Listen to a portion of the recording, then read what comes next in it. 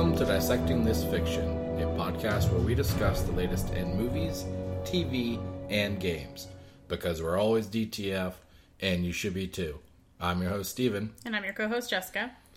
And I can assure you that this will be a Dalmatian-free episode, despite it being 101. Yeah. We decided to leave those. We wanted to make sure we didn't reveal their location to Cruella. I guess you could say I skinned it out of the episode. Okay. That's inappropriate. You know, I never understood how 101 Dalmatians was a kid's movie because of, like, the subject matter. I don't understand.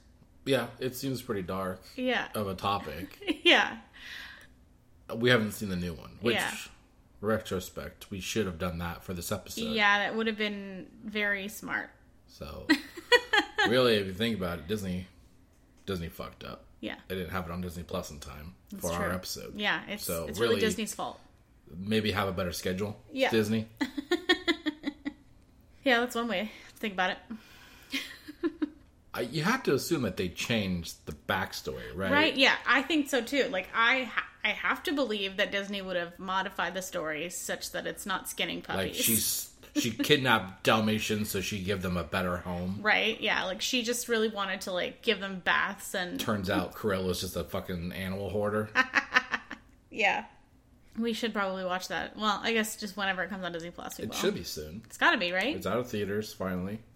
Finally. I don't know why I said finally. I really don't. I haven't thought about it. I was like, why did I say finally? Do I address it? Yeah. I guess you chose to. Sorry, I had to. No, we'll watch it once on Disney Plus. Yeah, for sure. Did you realize this is my transition? Okay.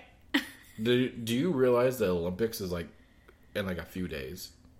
Oh yeah, okay. That tracks. I forgot entirely. I kept being reminded the Olympics is coming up, and then like Yeah. I'd forget, and then reminded again, and then I'd forget. And like, Yeah. I guess it just kind of shows I don't care, Right? which is odd because I typically like to watch the Olympics, but I guess not this year.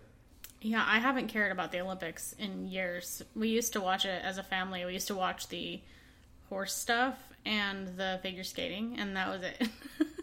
And it's been delayed, right? I it was think delayed so. from last year, right? Yes. So, yeah, I don't know. I guess it's just given the last year Yeah. doesn't seem exciting enough. Yeah.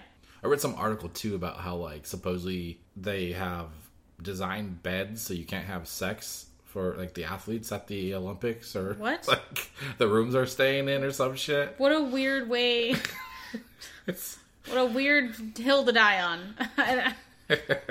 I mean, they're in the Olympics. Can't they just do whatever they want? Only virgins get gold. Yeah, that makes no sense, but okay. Where is it? Japan. Oh, okay. Tokyo. Got it. That's such a weird Maybe thing. they're just worried about like pandemic, Maybe. another wave if people have too much sex. I don't know. Okay, sure. That's just so weird, but okay.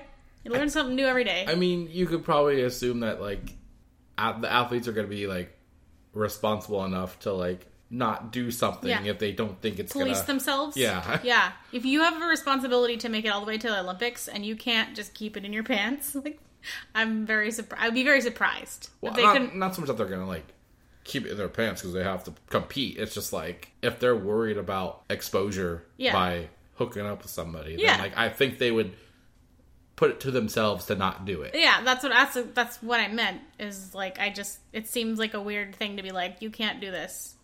Whenever it's fine. Yeah, it's just odd. But okay. You hear that, Tokyo? Jessica doesn't agree with you. Yeah.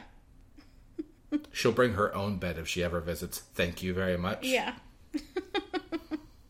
All right. Well, let's get into our episode, huh? Yes. Let's. But who's to say the Olympics isn't fiction Yeah.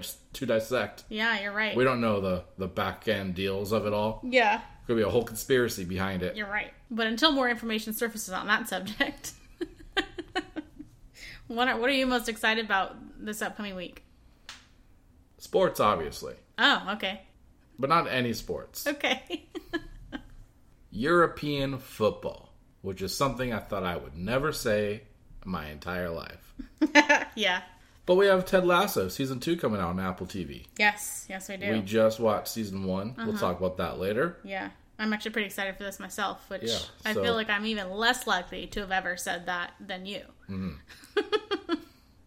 So July 23rd, we have a new season on Apple TV+. I'm assuming it's around 10 episodes, because I think that's what the other one was. Probably, yeah. Maybe it was more. Yeah, and if you haven't yet watched it, just wait till the end and we'll tell you why you should. Yeah, I was going to say, are you going to just give our review now? No, I was just going to say, you need to, and we'll tell you why later. Also, I know this is a little bit of an older item, but we haven't seen it. The Walking Dead Season 10 is finally on Netflix. Oh, shit. So we will be able to catch up on that. Nice. Although I've heard there's been some hiccups with that show, having weirder episodes that feel different because they were filmed during the pandemic with limited actors and all that stuff. It was kind of more dive into certain characters to... Oh, okay. So there's going to be a lot of weird... So it's going to get weird with the story, I guess. Okay, sure. Whatever. When does that come out? That's on the 26th. Nice. Okay.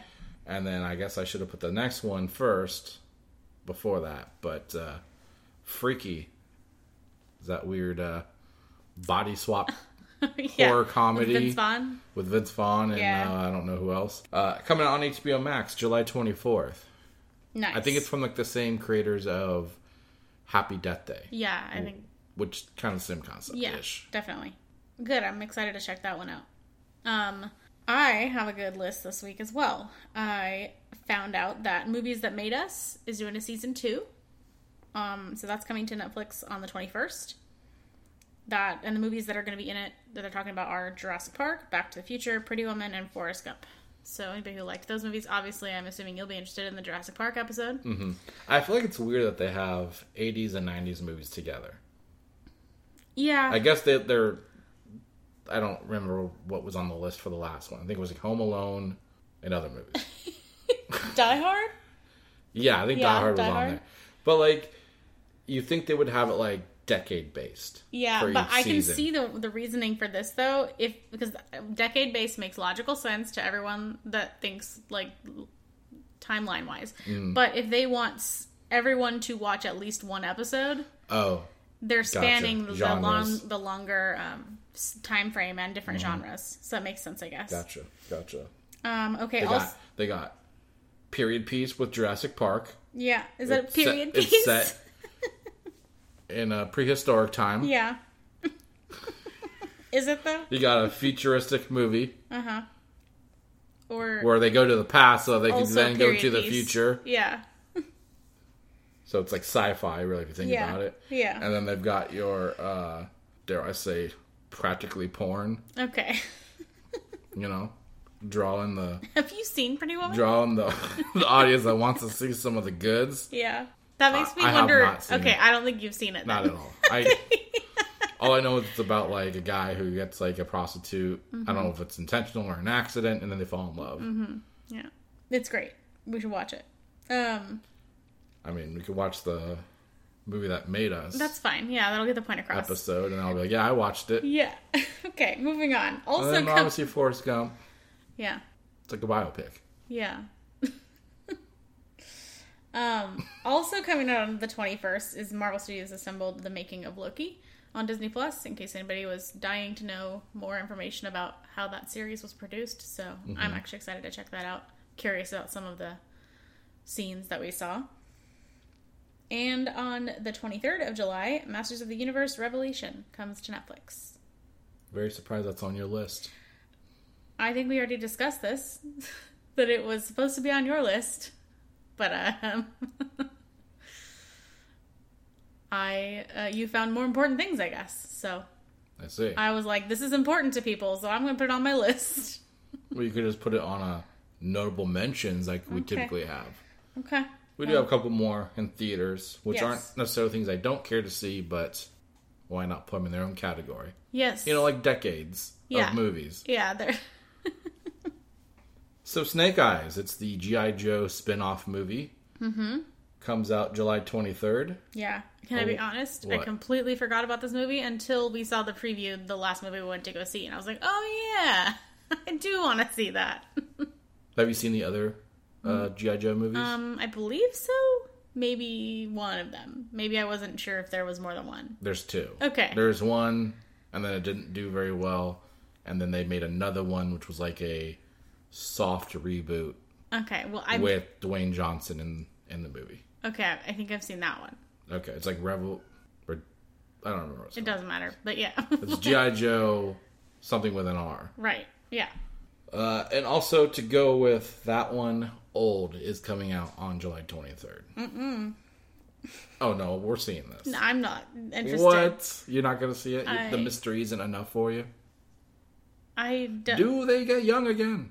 Is that the mystery? I remember being really fucking creeped out by this trailer. So it's a very creepy trailer. I will consider watching the trailer again, and then I will confirm whether I'm going to see it or not. I'll let you know. Okay. Sounds good. Okay. Just let me know before I'm going. So yeah. Not when I'm like, okay, bye. I mean, I'm going to get tickets to it when it opens, so. Okay. Really? Yeah. Okay. I'm going the day it comes out. Oh, okay. I'm looking forward to this movie. Okay, all right. Call me old. But I like to get there early. All right.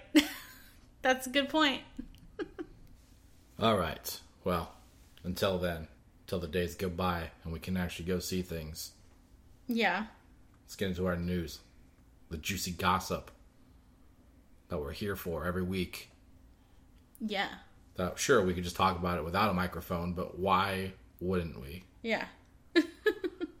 All right, so to start out, John Wick spin-off series that was in development for who knows how long, The Continental, will be getting turned into a limited series instead of a series, instead of a TV show. Okay. It's going to be 3 90-minute episodes versus just shorter episodes at a longer. So 3 movies. So. Got it. Good to know. As I'm trying to explain this, I'm just thinking this. So this is a trilogy. It's a trilogy. It's a made-for-TV trilogy. Yeah. It sounds like that's what it is. So it's like Fear Street. Yeah. Mm-hmm. All right. So anybody who is not aware, this is set 40 years before John Wick, focusing on young Winston and the founding of the Continental in 1970s New York. So it's a prequel. Yeah. Sounds great. Definitely interested, regardless of the fact that they're calling it a limited series when it's clearly just a trilogy. Yeah, just a movie, right? It's just call it a trilogy and walk away. Whatever, it's good. I guess the idea is they will be released, presumably each week. Maybe, and also the fact it's still like a movie. So this might be purely. Do we know? Is this hooked up with any particular service yet that we know of? I do not think so. I think it's like cable or something, isn't it? Okay. Or Showtime? I don't remember. It might be Showtime. I couldn't remember if that is the case. I want to say it's one of like the cable pay networks. Right. I'm hoping. Well, when I see limited series, I tend to think HBO. Because I feel like they commonly use that terminology. Yeah. I don't see it as much on Netflix, for example. I want to say it's like one of the services that we would never pay for. Got it. Okay, so probably like Starz or Showtime? Yeah. I that's in my head what I'm thinking it was on. Okay. In a previous article that we've read many, many months ago. Oh, yeah. Anyways. Yeah. It'll be interesting because obviously they're going to have to do like completely new casts because they're all younger people. You're going to be missing like your key component, which is John Wick. So I guess the question is, do you care enough about the world building that they've done in that franchise of the Continental? You know, not you specifically, but just people. Well, I was listening to the podcast, Conan's podcast, the other day, and there was some guest asked him if you could go to any bar, any fictional bar, anywhere, with any person, what and who would you choose? And he said he would go to that bar. He would go to the Continental. With John Wick? No, with Spock. Okay. Yeah. But he was like, but he wouldn't be dressed as Spock. He would be wearing like the full black suit, and I would be too. We would be dressed just like John Wick, and we would just walk into that bar. It was like such a random answer. So if anyone starts trouble with you, you could just talk them out of it with reason. Exactly, yeah. Your dog had to be put down, okay? It was limping a lot. Yeah. It could barely move. Mm-hmm. I wasn't going to feed it. Yeah. That's expensive. Yeah. Okay. You got 100 more. Yeah. You got 100 more dogs. Yeah. Okay. What? Yeah. I just was like, somebody got 100. Oh, okay. It's called a callback. Yeah. Thank you. All right. Blade. We have more news. Mm-hmm. Finally, about the movie Blade. Okay. According to Deadline, they have a director set for the movie. Deadline is reporting that Bassam Tariq is in talks with Marvel to helm the new Blade reboot starring Mahershala Ali. Nice. Yeah, I looked him up. He's connected to a few like indie things, and like I guess he was really well received with the things that he did, but none of it is anywhere near like Blade or like big AAA title stuff. Is that a game term? I think I just used the wrong term. No, okay. I mean, it is more of a. I think it's blockbuster. More It's not like more blockbustery stuff. I have been known to say AAA when I talk about movies. Yeah, that are the bigger budget. Yeah, so depending on how quickly this comes out, it could be his like big breakout, not performance, but involvement with a larger property, which is pretty cool for him. Yeah, what are the odds that the story is gonna center around Blade getting his dog turned into a vampire? And him trying to go get revenge. Yeah, Blade Wick. Wicked Blade. Okay. But it's in a Boston accent. Yeah.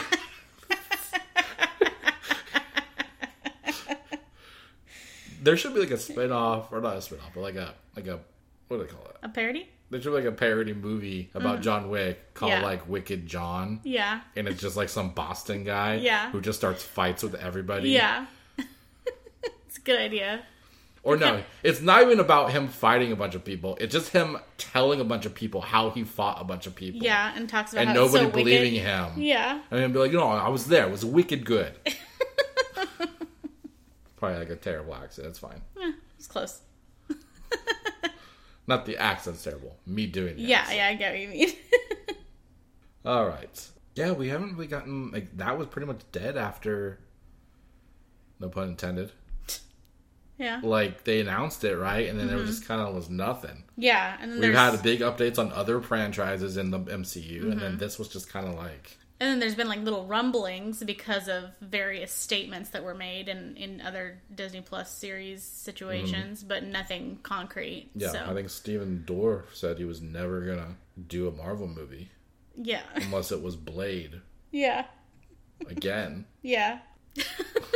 I'm pretty sure he said that. He might have. Oh, we got some news surfaced a little bit about the Last of Us series. They're saying it's going to cost around $10 million per episode, so that's. I just wanted to bring some other information from other series that we know on how much they cost, so we can get an idea of maybe if that has any relation to the production quality or what we're expecting to see. It sounds like it's high for a TV show. It sounds very high for a TV show. But I really don't know. Yeah, so to compare it to... It's more than I would spend. Yeah. I struggle with spending $30 on paying for the seasons of the shows, so... Yeah. So The Walking Dead, we decided was probably a good comparison, started at around $2.5 million per episode. Mm-hmm. I also want to see a spinoff on that called The Wicked Dead. Yeah. And then in the more recent seasons, it's gone up to about like a little over 3 million, sometimes as much as 4 million. These numbers are all, I think, based on an average of total for the series divided by episodes. Yeah, because that show in the beginning was really low budget. Yeah. It was like 6 episodes for a first season. And yeah. And then another HBO series, Westworld, averages, as of I think last year, the information was that it cost about $9 million per episode. So I guess that's fairly comparable. That's pretty, yeah. Game of Thrones, another popular franchise we know, not franchise, but series we know from the It's a franchise. From the same streaming service is the first several seasons. It was about $6 million per episode. Season 6 was $10 million per episode, and then the last 2 seasons, over 8 seasons, right? The last 7 through whatever number there were. Yeah, I think it was 8. Were closer to $15 million per episode. So, but to be fair, I would imagine there's quite a bit more CGI required in those episodes or those seasons of Game of Thrones than there might be. Yeah, the last season was really heavy on CGI, I would say. Yeah, for sure. And you have to assume that's kind of where most of the budget would go toward with a show like The Last of Us, right? I would think so. Because just to make the world itself, they'd have to do their physical set for shots, and then they would have the backdrop would be probably all CGI. Oh yeah, I'm sure. To give the environment its... Well, decayed environment, yeah. I'm just guessing here, but I'm assuming there's not dragons in that game. No, not yet. It's supposed to be more... Not yet. I mean... Well, that's my point, is I feel like I don't think it should cost as much as Game of Thrones, because, yes, there is environmental and other augmentations to reality that they will need to do with CGI, but they won't be, creating entire giant flying creatures. There may be beings that they need to create, but I think they're fairly humanoid, if I'm not wrong. Yeah, they're like plant people. Yeah, so... They're fun guys. Okay. So I think 10 million seems a little high, but then again, everything costs a lot more these days, so maybe, whatever. I guess, hopefully that just means it'll be really fucking good. Although, when they put, a budget to an episode, does that include, what they would be paying actors to be in the episode? I think so. So that would include, all of the stars, combined salaries for that episode. Yeah, so that would explain why you would have later episodes, the longer a series runs, the more expensive it gets, because especially Game of Thrones, they were like, well, we have to keep Daenerys, so we have to offer her more money, so she'll keep being that part. There's a reason she had less boob shots. Yes. As the series went on. Yep, she got a better contract. And a body double. Yeah, that's true. Yeah. Also kind of explains why Netflix typically cancels shows after 3 seasons, huh? Uh-huh. Yeah, exactly. I think Stranger Things is the exception. Only because it's such a big property for them. Yeah. All right. We have a topic that I don't know if it's really a big deal, but I wanted to kind of talk about it a little bit. Kind of annoys me, to be honest, so that's my take already. Theater owners are apparently upset with Disney over Black Widow's box office slide from week 1 to week 2. The National Association of Theater Owners has criticized Disney for simultaneously releasing Marvel's Black Widow in theaters and on Disney+. Okay. The exact quote was, despite assertions that this pandemic-era improvised release strategy was a success for Disney and the simultaneous release model, it demonstrates that an exclusive theatrical release means more revenue for all stakeholders in every cycle of the movie's life. Okay. I feel like what they're trying to say is it would have done better in theaters and then on Disney Plus versus both at the same time. Yeah, that's exactly. It sounds like what they're saying. Basically, if you hadn't put it on Disney Plus and it was only in theaters, then you would have made more money too, not just us. I mean, obviously that they have. It's really about their fucking pockets that they're concerned about. They aren't making more money because less people are going to theaters to see a movie. Exactly. And arguably, there's not a whole lot out there right now for people to be going and seeing. Yeah, right? There's not a huge selection out there right now. It's honestly been kind of like we reactivated our membership to our unlimited thing, and then we look and it's like, oh. Well, I mean, we haven't been seeing as much as we would have been seeing pre-pandemic, but let me just say, we have so many streaming services that I'm not worried about. I'm not stressing going to the theaters every freaking week at this point. Let me just rephrase it this way. There's not very many things out that make me willing to stay up late to see it. All right, here's the list of our theater for Edwards, which is Regal. I think for most people. Yes. Sing is getting a encore, I guess you would call it. The first one, probably because they have a second one coming out, right? Sonic the Hedgehog is getting another one. Space Jam: A New Legacy. We'll talk about that later. We have a review for it. Escape Room. Okay. The sequel movie. Black Widow. Boss Baby. The Forever Purge, Fast 9, The Hitman's Wife, and A Quiet Place Part 2. So they've got a selection, but like I wouldn't say that they have a huge arsenal of movies people are dying to go see. Right. I would say A Quiet Place 2, Fast 9, Black Widow are arguably, to me, the only movies that people would be like, I have to go see that in theater. Mm-hmm. That makes sense. And Black Widow, I would say, only because the experience on the screen. Right. Versus at home. Yeah, we chose to go see it in theaters, even though we didn't have to. And I feel like, no, we're not the only people that would do that. The stats seem to be, Black Widow had an amazing opening weekend, okay? Mm-hmm. Which is what they were saying. Yeah. Started out 80 million, I think it was, domestically. Yeah. Okay. So the second week, I guess it's come out, not even really, it's like what, like 10 days later, we'll say? Yeah. 16th to 18th? Mm-hmm. Right? Yeah. Yeah, okay. 9-10 days. So it came out at around 26 million, taking second place in the list of top movies. Right. So, of course, Space Jam: A New Legacy came out this weekend. Yeah. The same weekend that is week 2 for Black Widow. Right. And that took the top charts, I think, with 31.7 million. Right. So, better, but not like extremely better. Yeah, and it says a lot that that's Space Jam's first weekend versus Black Widow's second weekend. Mm-hmm. Granted, that movie is on HBO Max. Yeah. But at the same time, that's the same argument you could make. Black Widow's on Disney Plus. Black Widow did even better the first week when it was available. Yeah. Granted, you are paying for it on Disney Plus. You can pay extra on Disney Plus. Versus you're not on HBO Max. Fair enough. Okay, there's a little bit of complication there.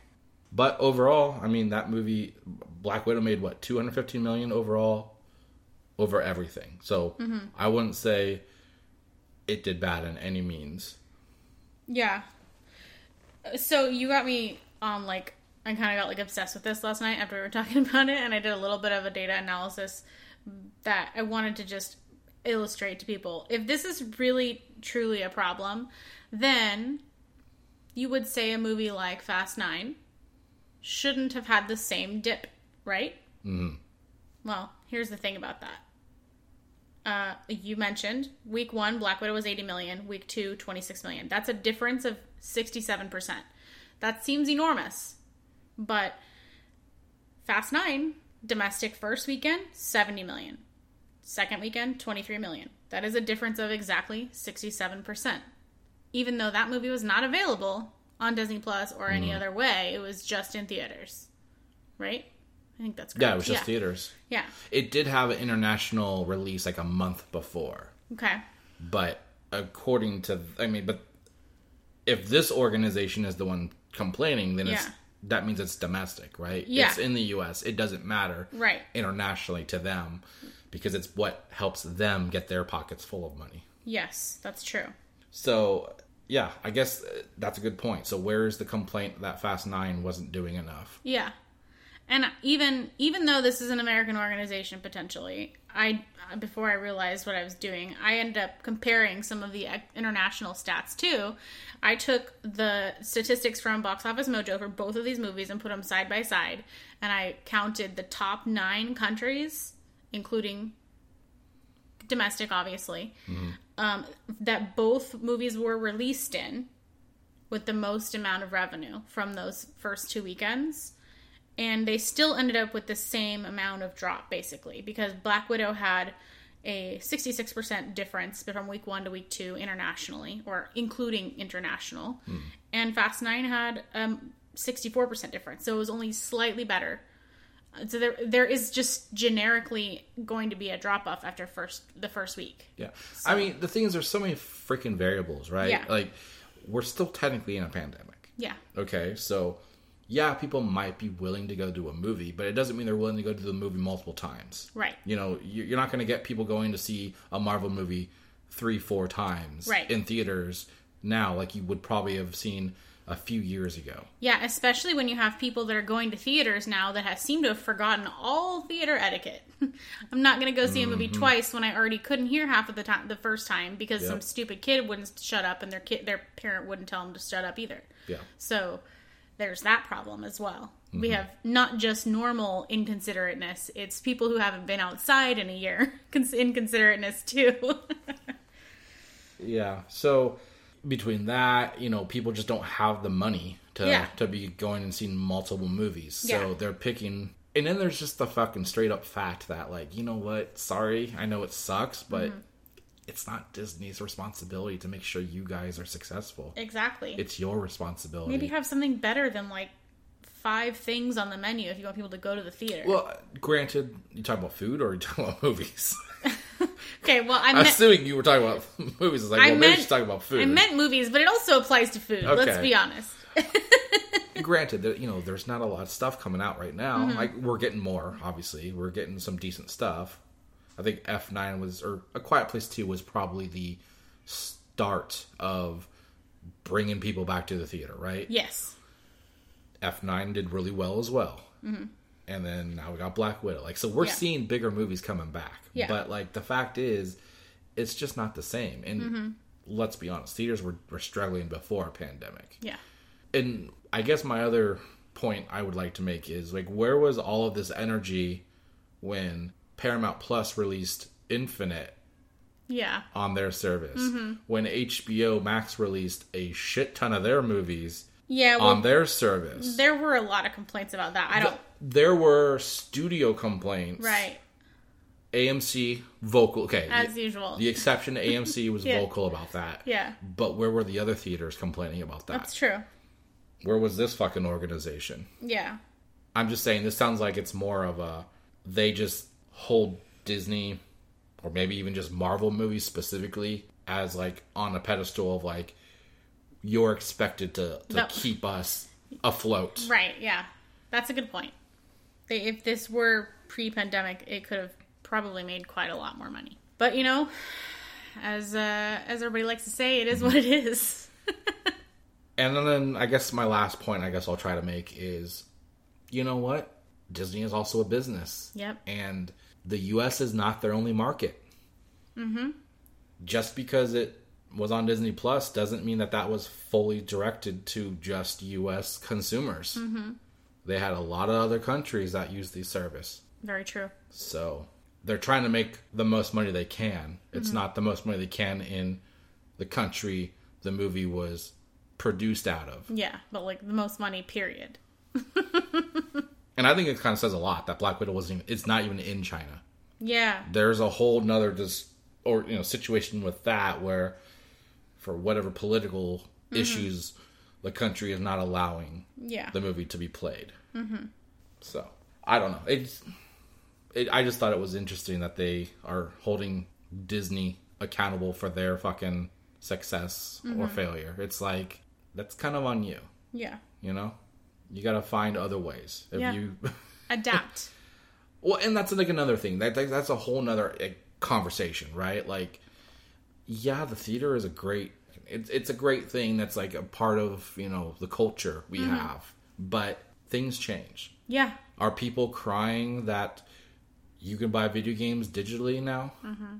No one's saying, well, it would have been more successful if you had to buy it in a store. Yeah. Some people probably did say that when they first started doing it, though.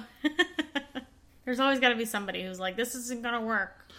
If you're the one who's making a product, wouldn't you want to cut out as many middlemen as you could to get the most profit to yourself instead of having to pay other people? Yes. And I get there's a whole thing where Disney, like, takes a bigger chunk of profits than theaters take. I get that's like a whole thing, and arguably Disney is kind of a bully when it comes to, like, how much they take compared to other studios and all that stuff. But, like, the reality is, if you're a business owner, you're not expected to help everybody else out. Yeah. You're supposed to get the product out the way you can to make the most money for yourself. Yeah. That's all. I don't know. Yeah. I see both sides, but I do feel like this is more of a bias that they just want more money. Mm-hmm. That's usually what most of this shit is. But I guess the point is, then hold all the other fucking studios accountable that have done the same shit. Yeah, that's true. We're getting Suicide Squad on HBO Max in like a week or two. Yeah. I better hear some fucking upset quotes about that. Yeah. Oh, I'm sure there will be. Alright, anyways, moving on. Let's talk about a little bit of Emmys, huh? Oh yeah, those the nominations at least. Not so much that like we're gonna get really deep in the mud of it all. Yeah. But they had their nominations. That was interesting. We saw The Mandalorian and The Crown tie for the most nominations each. Okay. With 24. Wow. Kind of interesting, like two completely different type of things. Very opposite so many ends of the spectrum. Just imagine if they did a crossover event, huh? Yeah. The queen has to babysit the child. Grogu, is it now? Grogu, yeah. Grogu. I like the child more. Yeah. Or no, Baby Yoda I like more. Yeah. You understand it's not Yoda, right?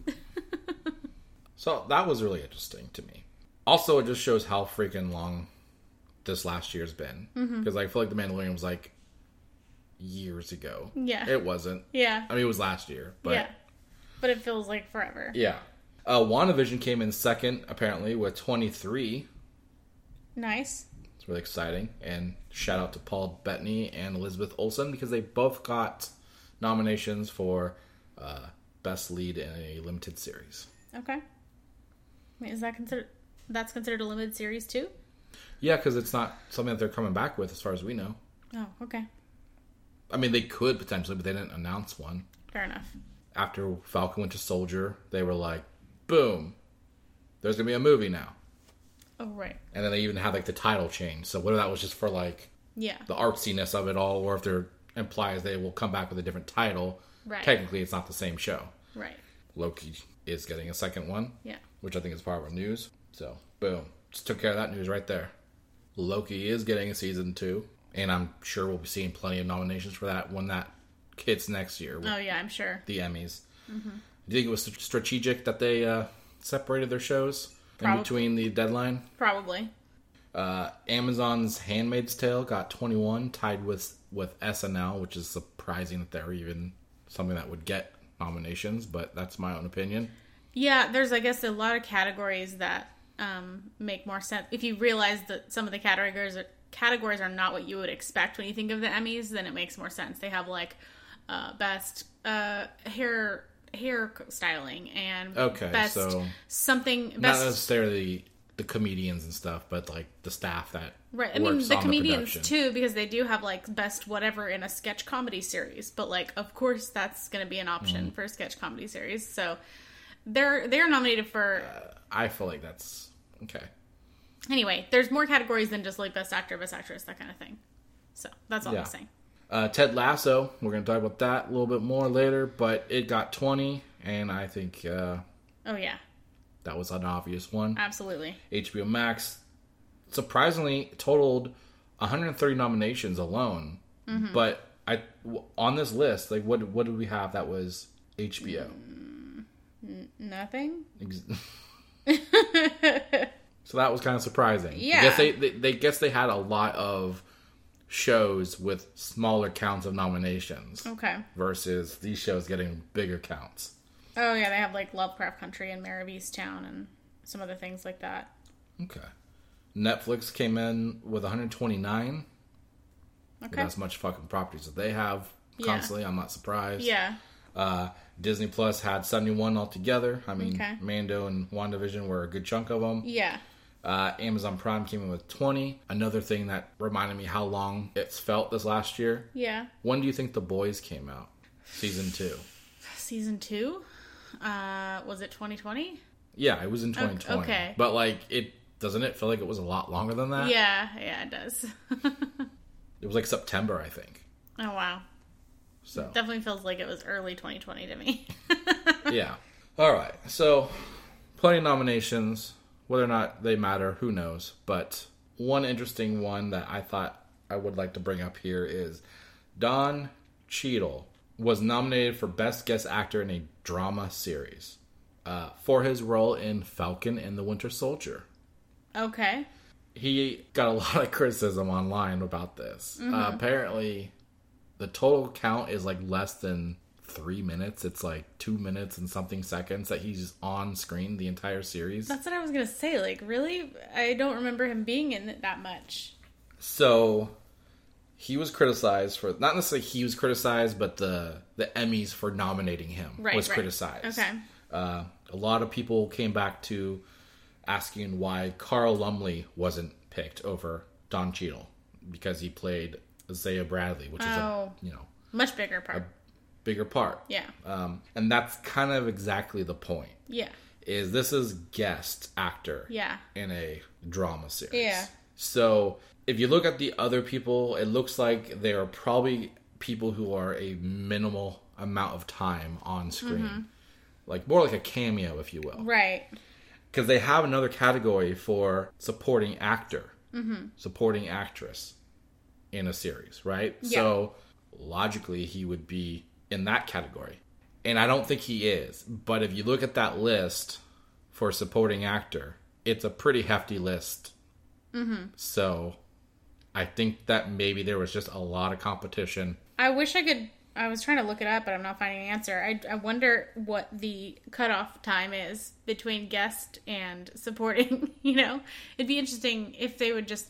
If there was like a number that was a cutoff. I'm sure there's they could probably argue that he could have been in the guest role if they thought it was a better chance to win that versus the other one. Mm-hmm. I don't know. I don't exactly know how it works. I know that the company basically campaigns for you to be in it, right? Right, yeah. As basically you're their spokesperson for getting into that category as a nomination. Yeah. I assume it's like Disney's like, well, we are confident these ones will do well in these categories, right. So they push for those. Right. But Don Cheadle, in the end, posted on Twitter saying, thanks, well-wishers, sorry, haters, agreed, I don't really get it either, but on we go. Yeah, I don't know why anybody would be, like, directing any hate towards him, which is, it's weird if somebody did that. Mm. I'm sure they did, because the internet's insane, but, yeah. Well, maybe they just watched Space Jam Legacy. Yeah, New Legacy, that's a good point. You're like, and they're like, this piece of shit got fuck that nominated? Guy. Yeah, absolutely not. All right. A couple more items. There's going to be a new Star Trek movie, yet again. I'm assuming this one doesn't get canceled either. Yeah. It's going to be helmed by WandaVision director Matt Shakman, not William Shatner. Okay, that's good. But I'd like to see that one. Yeah. And production is set for next spring. Okay. We'll see. Nice. I mean, he did pretty great stuff with WandaVision, right? So, yeah. And then last in our movie and TV news, Robert Downing Jr., the old RDJ, yeah, is going to star in a spy series. It's going to be a TV adaptation of this property called The Sympathizer. And it's going to be produced between HBO and A24. Mm-hmm. The Sympathizer is a spy thriller novel with a dash of satire about a half-French, half-Vietnamese communist spy in the final days of the Vietnam War. Exiled to the United States, the spy story represents a blistering exploration of identity and America. Okay. That sounds like an interesting concept. Yep. All right, let's get into the stuff we watched this week. Here's how our rating system works. If we hated something, we'll burn it. If it was just okay or neutral, we're going to test it. And if it was pretty good, we're going to slice it. If we absolutely love the shit out of it, we're going to dissect it. And if all of us dissect it, we're DTF. First up, like we said earlier, we checked out Ted Lasso, Season 1. This came out to Apple TV Plus. It premiered August of last year. It's an American comedy TV series centered around an American college-level football coach who gets recruited to coach an English Premier League soccer team, despite having no experience or knowledge in the area. Which is a pretty funny concept. Not something I ever thought that I would... I'd seen ads for this show for a while, and I was like, it's about soccer. I don't really give a shit. But you decided to start watching it, and I was there, and I was like, okay, this is actually pretty fucking hilarious. Yeah, I've heard really good things about it, and we just never had Apple TV Plus, so I never watched it. But you came home one day and were like, we have a multiple month trial for whatever reason. I was like, okay, guess I'll be watching a bunch of stuff on Apple TV. Mm-hmm. So the best I can describe this show is it's a show that I didn't know I wanted in my life. Yeah. If that makes any sense. No, I totally get it. Jason Sudeikis is the star, and he's also one of the co-creators. He plays Ted Lasso. And it's actually funny, the character that he plays is based on, he had done some appearances in promos for NBC Sports' coverage of Premier League football. And I guess it was a character that he made up for that. And then they decided to make a whole show out of it. Oh, really? Yeah. Okay. And Brendan Hunt is also in the show. He plays Coach Beard, his assistant coach guy. And he's also, they co-created this with a couple of other people that are not in the show. But it's kind of like a group project situation. And then Hannah Waddingham is in this. She plays the Rebecca Welton, who's the new owner of AFC Richmond, which is the football club's name. We know Rebecca Welton from Game of Thrones, among other things, but... Was she the dragon? No, close. She was Septa Unella, who was the lady who was, like, the nun who was yelling shame and, like, ringing the, like, bell or was the whip? I don't know what she was doing. It was a bell. She kept saying, shame. Yeah. Shame. That chick. With the bell, yeah. That was her, which is nuts. Bell because she's, shame. like, looks incredible in this. And it's like, wait, that's the same person? I remember her being really old and hideous in that show. Not. And then I went and I looked at pictures like, oh, she was, like, I guess she wasn't. Hideous looking at all. Just had that attitude about her that you were like, what I thought of her shame attitude. Yeah. Yeah, exactly. And then she's great in this, so I'm glad we got to see her in a more like full acting part. Like I'm enjoying it. And then Nick Mohammed, who we've seen in a few things, but he plays Nathan, who's like the kit man. Whenever the show starts, and he's on that show Intelligence that we watched on Peacock. Yeah. And then I feel like he's in everything on the planet since then. Yeah, I feel like he's been in some other stuff. He was like in another comedy on Peacock as well, a Hitman show. Yes. And then Juno Temple, that we recently saw when we were watching Dirty John, she plays Keely Jones, who's a model who works for the football club. And you start off kind of hating her, I think, and then she becomes something. Not hating. I don't say I would have hated her from the beginning. I didn't start hating her. I just started off being like, yeah, okay, who the fuck cares? Like, you're just a random... Because she, like, dating, like, the star player, and it's like, okay, you're unnecessary to the story. But then she becomes very integral to it, and I like it. So gotcha. She becomes more likable over time. So we watched the whole season. And then, just for everyone who doesn't know, we already talked about this. But in case for some reason you skipped to the end, remember season 2 is coming out on the 23rd of this month. So if you like our review and you believe it and you've already caught up, then definitely go check out season 2. If not, you should start season 1 immediately. Yeah, this show was so great. I'm definitely not the kind of person who's always optimistic. I will say that right now. I mean, you probably have gotten hints from my podcast that I tend to have some opinions that aren't always fun and nice. This show makes me want to, like, be happy and fucking cheerful all the time. Yeah. Not gonna happen. Yeah, but it makes you want to be. Yeah. Yeah. I feel the same way. Like, his attitude is just this they call him a folksy American, which I've never heard that before. I don't know if it's, like, a thing, but he's just so, like, happy and wants to be kind no matter what. And kind of, in the beginning, you think he's naive. And I think over time you realize it's not naivety. He refuses to be bogged down in the, like, pessimism of the world. Like, he's like, nope, we're going to be happy and we're going to just believe. And even though we maybe in the inside aren't happy, we're believing and portraying outwardly that we believe in everything. He's like Mr. Rogers of, like, the sports world. Yeah. Or like Bob Ross even. Where they're like, we're going to have the happy little trees or whatever. Like, everything's... We're going to paint a goal right here. Then we're going to paint us making that goal. I think the great thing, too, about this show is, like, even though it's really focused on him, everybody has their own story arc. Whether it's a really important character or a really insignificant character. Yeah. Everybody has some progression that they show you. Yeah, even the players on the team that don't get that much screen time, they still somehow there's a story for almost every single one of them. Like, oh, this person progressed from point A to point B from the beginning to the end of the season. It's crazy. Yeah, it's very cool. I think the fish out of water aspect has been gold. The way he reacts to the culture of not knowing anything around him His views on tea. What does he call it? Garbage water or dirt water? I don't know. I think it's dirt water. Yeah. I think it changes every time he says it. But he always has some kind of... That's like the one thing he doesn't like about... Yeah, but he says it so cheerfully. Yeah. He's like, oh no, I'm not going to drink that. Yeah. Yeah, it's great. So...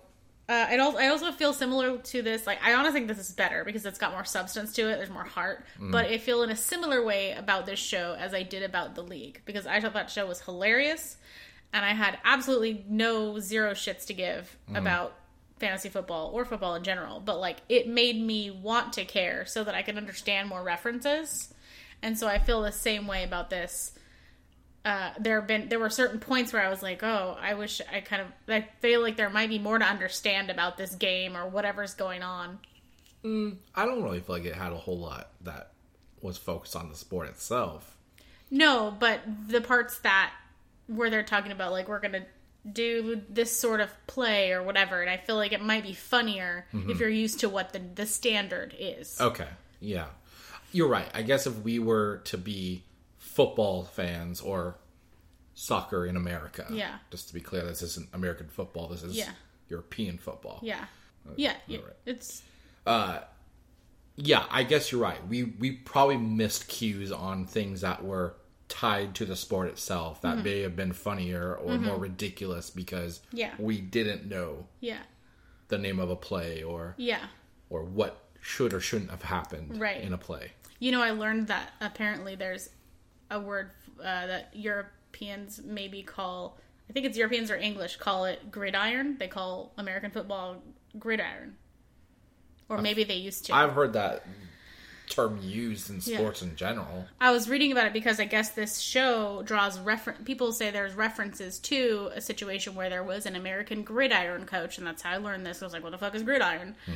Who ended up being the coach of a football team in England somewhere, or was it Wales? Anyway, one of the Premier League teams, and it was a similar situation, probably not with the same like humor and whatever involved, but people are saying he wasn't a funny coach. Probably not. He ended up installing himself as manager, but there was a story about how it could be drawing some references from that, and then I learned that it was called football. American football can be called gridiron, and I had no idea. Learn something new every day. Okay. Yeah. Yeah, this show's a great time. Yes. I think it's worth it. Even if you subscribe for 1 month just to watch it, I think it's completely worth it. Yeah, it's very, very funny. Constantly laughing. Even when I was like, this is one of those shows where even if I was really tired and I really wanted to go to bed, I did want to keep watching. I wasn't like, I can't watch anymore.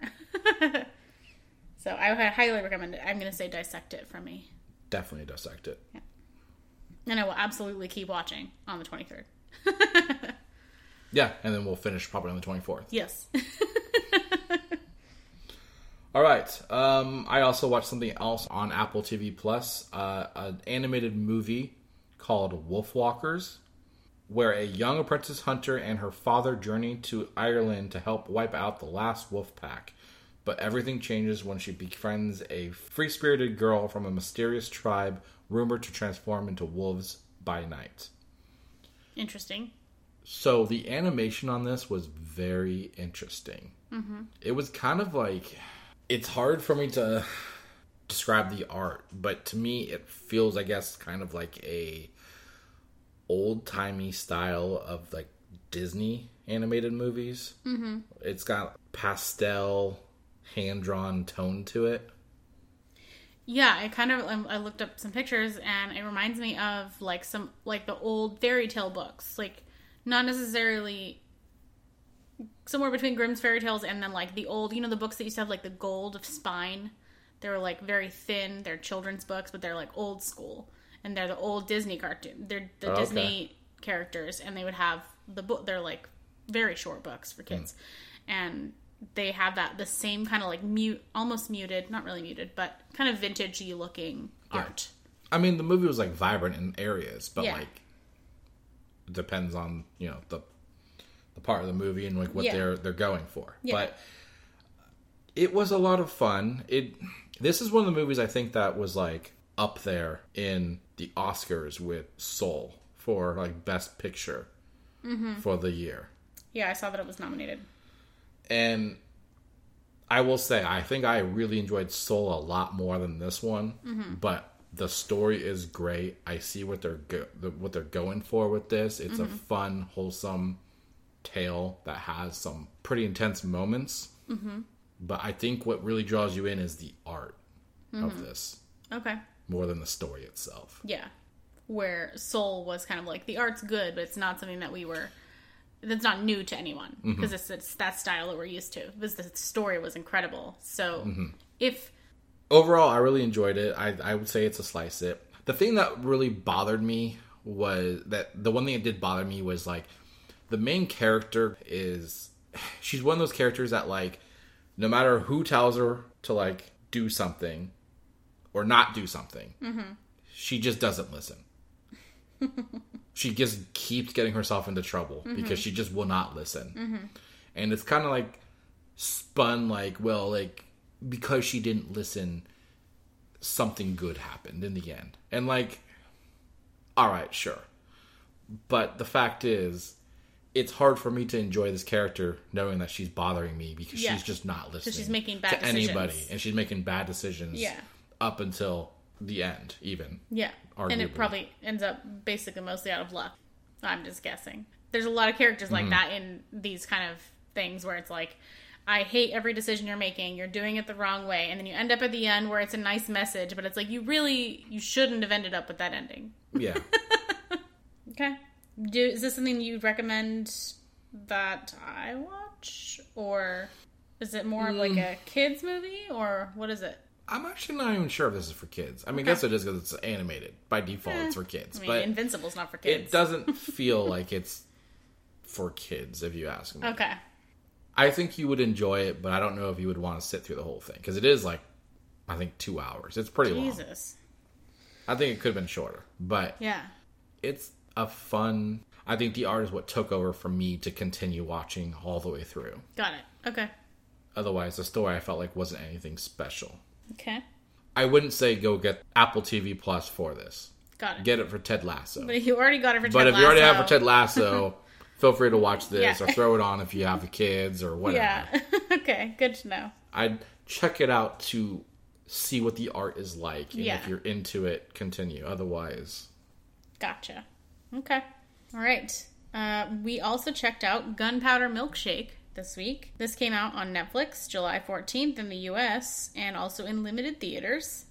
This is about a young assassin who must team up with her estranged assassin mother and her former assassin colleagues in order to save a young girl from other assassins inside a Taco Bell. Inside a Taco Bell, for sure.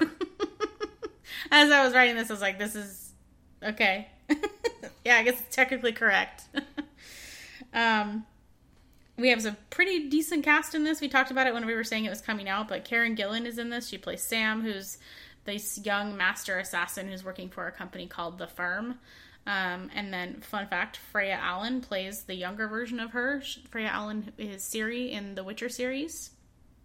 And honestly, I remember saying that along, like, when we announced this was coming out. And then as soon as we started watching the movie, I forgot entirely. And then I did the notes, and I was like, oh yeah, that was her. I, like, forgot. She looks completely different as, like, a non-medieval fantasy person. So weird. That genres would change somebody's look like that. Whatever. Chloe Coleman plays Emily, who's a little young girl that Sam is trying to save or protect. And we remember her from My Spy. Lena Headey is Scarlett, who is Sam's mother, and she's a previous member of this Sisterhood of Assassins. Only she's been shamed, so... Yeah. She's not a confident assassin. Yeah. Carla Gugino, Michelle Yeoh, and Angela Bassett are the other members of the Sisterhood of Assassins. And Paul Giamatti is in this. He plays Nathan, the head of the HR at The Firm, and also Sam's adoptive father. Really weird combination. But this movie, I enjoyed it. I think it was very... It was Kill Bill to me. Like, it was very Kill Bill. You could tell, even in the way that she wore this, like, bowling alley jumpsuit. It just felt like a lot of homage to something like Kill Bill or one of those, like, over-the-top, kooky, violent films. Yeah, like a Tarantino-esque. Yeah. Yeah. I haven't seen Kill Bill. I know that's weird, but so I wasn't going to say that, but I agree with you, like the bowling jacket situation. I was thinking something along the lines of a female John Wick-ish, like action sequences or whatever. Jane Wick. Jane Wick, directed by Tarantino. Lots of good action sequences, gun battles, and you know what, like all kinds of stuff.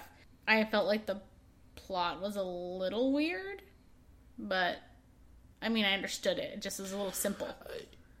I think they were trying to make it like, I guess, like a twist reveal with some stuff, but like it was just kind of apparent and obvious from the start. Yeah. I think the trailer what makes it confusing. Yeah. But then when you start the movie, I think like within a half an hour, you're like, okay. You figure out immediately the trailer was a very different narrative than what this really is. Yes. I think they all did a good job with their action sequences. I think there was a little bit of a like female assassin group badass, like I don't know, how do you I've been listening to this girl power? Yeah, like a whole girl power moment thing, which was kind of weird to me. Like assemble? Yeah, kind of. Females assemble? Yeah. So one of the podcasts, girls get it, women get it done. Yeah, girls get it done. Girls get it done. Yeah, it was a girls get it done moment, and I was like, I don't know, but they were still pretty cool. There was a lot of decisions that people made that I was like, you could have done that a lot better and more efficiently if you were truly quote unquote master assassins. Yeah. When you say like John Wick, it feels like that to you. I could see that in like the world building. It feels like they have areas and like locations that they're trying to make you feel like has this history to it that like everybody is aware of. Like they're like a social network of underground crime or I guess it's all crime. It's crime. Whether it's for good or bad, it's crime. All the crimes. They've designated places that you go, that all these criminals can go, and they're not allowed to bring their guns, or they're not allowed to kill people, even though nobody listens to those rules ever. Like they have this library that they go to basically for, I guess, for weapons if they need them. Yeah. It's like, it didn't feel like it was a safe house, but it felt like it was like a store for people who needed stuff. Yeah. But it was very confusing because it's like a library. So is this like a library that only people who are associated with all this shit can go to? Or is it like, can a child come in and rent a Dr. Seuss book? Like, because the way it's set up is they have like guns hidden inside the books. And it's like, what if a child just shows up and is like, I'm going to rent this book, and then there's a gun in there? I think it's a private access library, but I did have similar questions. I'm like, first of all, this is the worst way to organize stuff in the world. Like, it was not important to the story at all. But like, it was, things like that bothered me, that like I didn't have that kind of information to expand on like why we're in this setting. What is this setting? Yeah. Why make it unnecessarily complicated? Just keep your guns organized by the type of gun or the type of weapon it is and put them all in the same area. You don't need to spread them out throughout a fake library. Yeah. It's weird. You're going to need a whatever fucking author. Author, exactly. Insert an author here that nobody knows who it is. So, I don't know. It was funny, but it was also kind of like, this is not realistic in the slightest. I think it was on par with a lot of the stuff we've kind of had released. It, reminded me of The Old Guard. It reminded me of Infinite, which we brought up earlier. Like, it's a very streaming service movie. Yes, I agree. And with all that said, like, I enjoyed it. I think it was fun. Yeah. It kind of reminded me a little bit of like Bad Times at El Royale, with like the feel of like the tone, the coloring, and all that stuff. I can see the world. So I would say for me, it's a slice it. I enjoyed my time. I would like to see if they made another movie, which I feel like they're probably going to go. It seems like they might with a sequel. Yeah, but it's also a slice it for me. I would have appreciated a little bit more background and, as you say, world building. There are certain things that were just like understood. We were supposed to be like, okay, they're the bad guys, but like, why? You know, like like at least with John Wick, like, the Continental was like, you didn't really know what the place was. All you knew was like, that's where they all meet. But like, they at least told you the rules of the place. Yes. So like, we didn't know if there rules that you're not supposed to fight here. Yes. And then people are just doing it anyways. Yeah. Or they just felt like everything was like mysterious. So, for anybody who's interested, there is a sequel in development already. Okay, there you go. According to, they had a Studio Canal, one of the production companies, did a special presentation for their anniversary celebration at the Cannes Film Festival, and they announced that they're working on a sequel already. So is this an original script thing, or is this something that was based off of a book or any other property that's already existed? The script, is this original characters and all that stuff? I think they're original characters. It doesn't say anything about being based on books or anything. The director actually co-wrote the script with the other writer. Gotcha. Okay. All right. Well, we'll get into our last review for movies and TV, huh? Yes.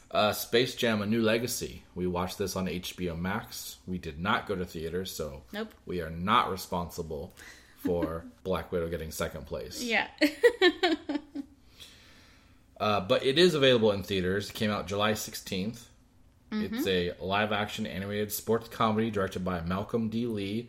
And it's a standalone sequel to Space Jam from 1996. Mm-hmm. We have the obvious LeBron James playing himself. Cedric Joe plays Dom James, who's the younger son and the primary focus of the trailer and the whole movie. And Don Cheadle also plays the antagonist, Al G. Rhythm. Yeah, that gets you. Yeah, it's ridiculous. He's an evil computer AI who causes this whole situation to happen. Mm-hmm. He's the explanation as to why Space Jam happens. Yeah. Even though it's not technically space. Yeah, well, I mean, one of many reasons this movie was surprising to me. Yes. So, I think they did a lot of focus on LeBron James in the beginning that I thought was, like, not really necessary, because if you're watching this movie, you either like Looney Tunes or you like LeBron James. And or basketball. Or basketball, even. Yeah. Yeah. One of three, though. So you don't need to be told. Like, I don't watch basketball. Yeah. But I know who LeBron James is. Yeah, I know. I know all the stuff about his, like, changing teams and like, what he's done and all this stuff. Like, I get it. Yeah. Even I was like, okay, so we got to the point. Mm-hmm. He's a basketball player. Yeah, he's got really lots of awards and shit. Yeah, cool. I also feel like it didn't portray him in a very good light.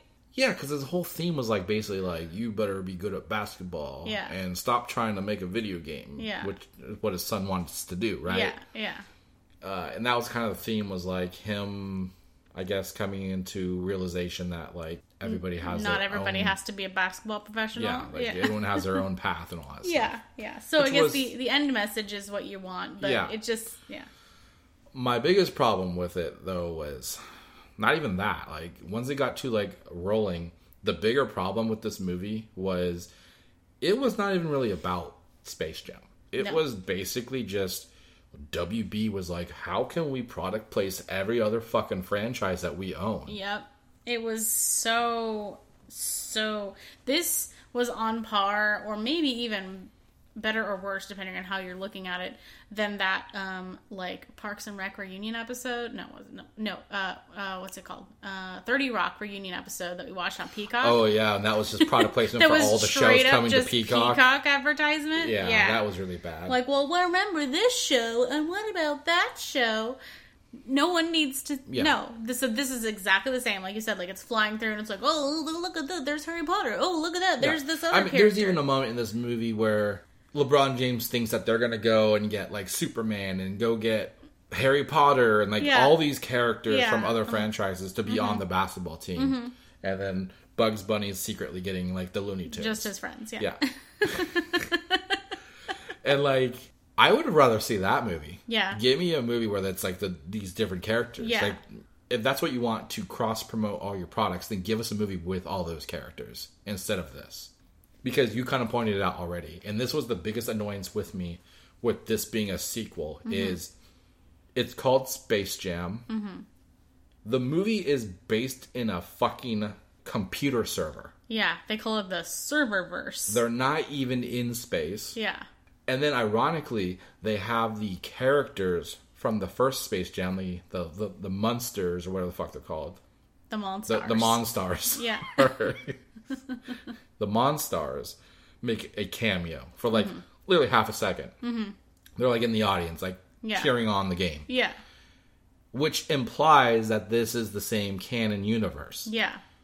But that took place in an actual world. Yeah, in space. And well, I know, but like they were actual beings in like the universe. Right. This is just digital. Yes. So by that logic, it's not even the same thing.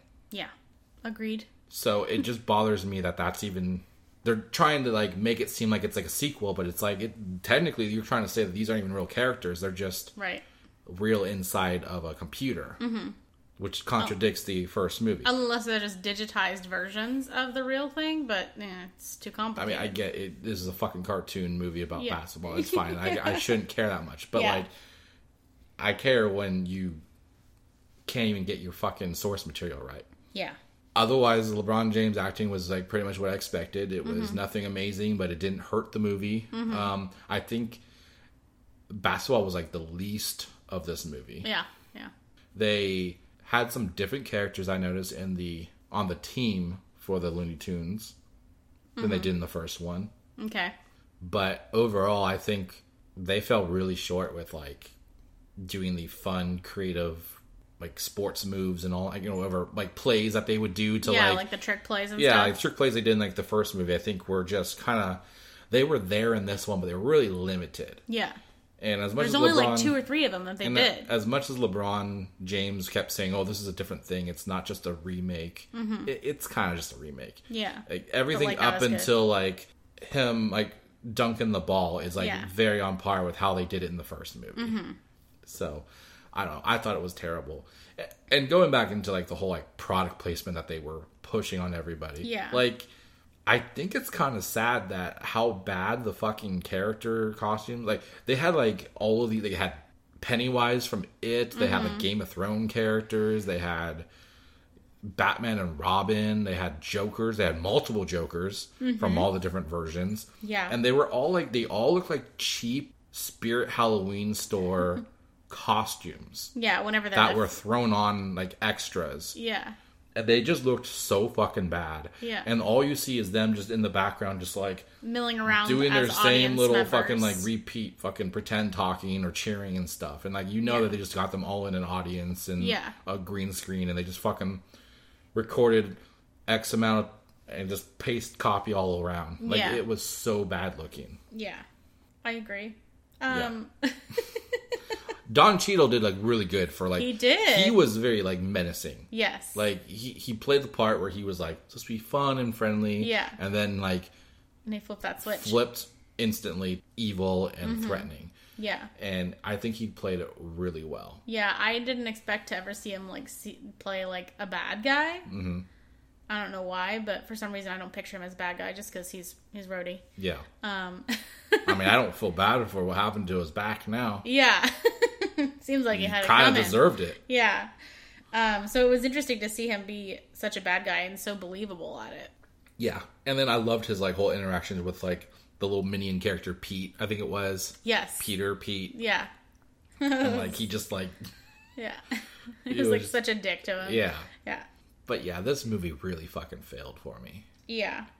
I wouldn't even say I was looking forward to it. It's just, I was curious how it was going to be better or worse than the old one. And I think the old one is way better than this one. Yeah, I don't even remember. I was never passionate about the old one either, but I was less passionate to even care to see this one because I'm an adult and don't care that much about the Looney Tunes anymore. But I definitely, I mean, I finished watching the whole thing, I guess, but like I was not super impressed when I wasn't, and I was just like, yeah, this is fine, like, cool. But so I'm thinking for my rating, I'm gonna say it was a test it, not quite a burn it, because like I said, I did finish the whole thing. So for me, I'm gonna go with test it. Oh, I'm gonna have to say burn it. Okay. There was things that I did enjoy, but overall, I think this was just a huge fucking waste of time as far as... I'm not even sure why they even... I feel like they just did it just to have... They're like, well, we did a movie with Looney Tunes and a basketball player before. Let's just do it again. Instead of saying, how can we product place our fucking things in a different way? Mm-hmm. Yeah, there probably was a better way to do that. I can't imagine that they're actually trying to make Looney Tunes a thing again. Yeah. I mean, I know they have a new animated series on HBO Max, but like, I don't know. I don't think I find it hard to believe that they're trying really hard to make Looney Tunes a household name again. Yeah. Unless this was their first attempt. Yeah. Maybe. All right. So, that is it for our reviews, and that is it for our movies and TV section of the podcast. Thanks, everyone, for listening. Don't forget to check us out on Facebook, Dissecting This Fiction Podcast. Follow us on Twitter at DTFpod, or send us an email directly if you want to dtfpod@gmail.com. And please take a couple seconds out of your day to go leave us a review or rating on your favorite podcast service so we can know how we're doing and get noticed. We would appreciate it. So let's get into our gaming news. To start us off with our new releases this week, we have an Xbox. Death's Door is coming to Xbox Series X and S, Xbox One, and PC on July 20th. On PlayStation, we have Ender Lilies, Quietus of the Nights, coming to PlayStation 5 and PlayStation 4 on the 20th. This was already available on some other platforms, but in case you were waiting for it on PlayStation. And on Switch, we have Pokemon Unite, coming to Switch on July 21st. And I just found out, apparently, this is a free-to-play game. Oh, okay. So, it has, like, things you can pay for, I think, inside the game. But it's not something you have to buy up front. Okay. So, I'm assuming it's their way of trying to make a Pokemon Go, maybe, on Switch. Oh, okay. I'm assuming. I haven't played it, obviously. But I'll probably check it out. Right. Makes sense. Mm-hmm. And then something I wanted to bring up that was announced. I don't know why people care, but apparently this was like, it got a lot of attention and people seem to be optimistic about this game. A Nickelodeon All-Star Brawl was announced recently. Okay. And people seem to be all for this. I know it's basically going to be Nickelodeon characters from different properties all together, and it's kind of like a Smash Brothers. Okay. PlayStation All-Stars type game, I guess. But Nickelodeon characters. Alright. Sure. So, anybody interested, that's a thing happening. Mm-hmm. Alright, let's get into some of our news, huh? Yeah. Apparently Xbox could be updating the controllers to be similar to the PS5 DualSense. According to Phil Spencer on Gamescast for Kind of Funny, he said, "We're definitely thinking about different kinds of devices that can bring more games to more places. There's probably some work we'll do on the controller. I think Sony's done a nice job with their controller. We kind of look at some of that and think, are there things that we should go do?" Okay. He's made comments in the past, too, about how... well, not so much comments. I think he asked the question shortly after the release if people would be interested in the idea of a upgraded controller similar to what Sony's done with the haptic feedback. And right. Like the thing where you can, like, blow on it. I don't know if that's the part that they're No, I know. I'm just thinking of that. I'm thinking of all the things that are different. So, like, also, like, the moving side to side. I don't know what that would be called, but that's something that's unique to that, right? Isn't it? No. PS4 and PS3 even had that to an extent. I'm talking about versus Xbox, right? The up and down with the side of the... Oh, yes. Compared to Xbox, compared to an Xbox controller, that's different. Yes, Xbox has just been straight controllers. Right. They changed the ergonomics of it all or whatever, but they have minor tweaks, but overall it's the same controller, typically. Mm-hmm. And the, like, built-in microphone thing? Or do you have that on the Series X? No, that's not a thing. So those are things that... That's a weird thing on PlayStation 5, to be honest. It's weird. You would think it would be on Xbox, I found out, you know how I found out about that? How come? How? On accident, playing, I think, Avengers, and then I started hearing somebody talking, and I was like, what the Where's fuck? That coming because from? I wasn't on a headset. Yeah. It wasn't on my speakers. My controller, I could hear somebody talking. Okay. And then I was like, well, fuck, if I can hear them, they could probably hear me. Yeah. So I had to mute the controller. Yeah.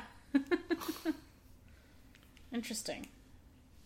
Yeah, so, like, you don't even need a headset for the PS5 controller. You can just talk into your controller. That's crazy. It's kind of cool if you don't have a headset, but it's obviously going to be limited to the quality of the sound and all that stuff. Right. It also probably depends on how loud you put your TV on. But I think the whole point is about the haptic feedback and like the triggers and all that stuff, giving the like adjusted resistance and things like that. Yeah. Okay. I mean, yeah, I think that would be a cool thing for them to do. And just to say, shout out that he's even on Kind of Funny's Gamecast, because they do cover Xbox stuff, but they are relatively more pro PlayStation when it comes to gaming. Mm-hmm. So it's good that he's being able to get on outlets that he can kind of expand the Xbox brand to the user base. Yeah, definitely. All right. Valve has introduced a Steam Deck portable gaming device.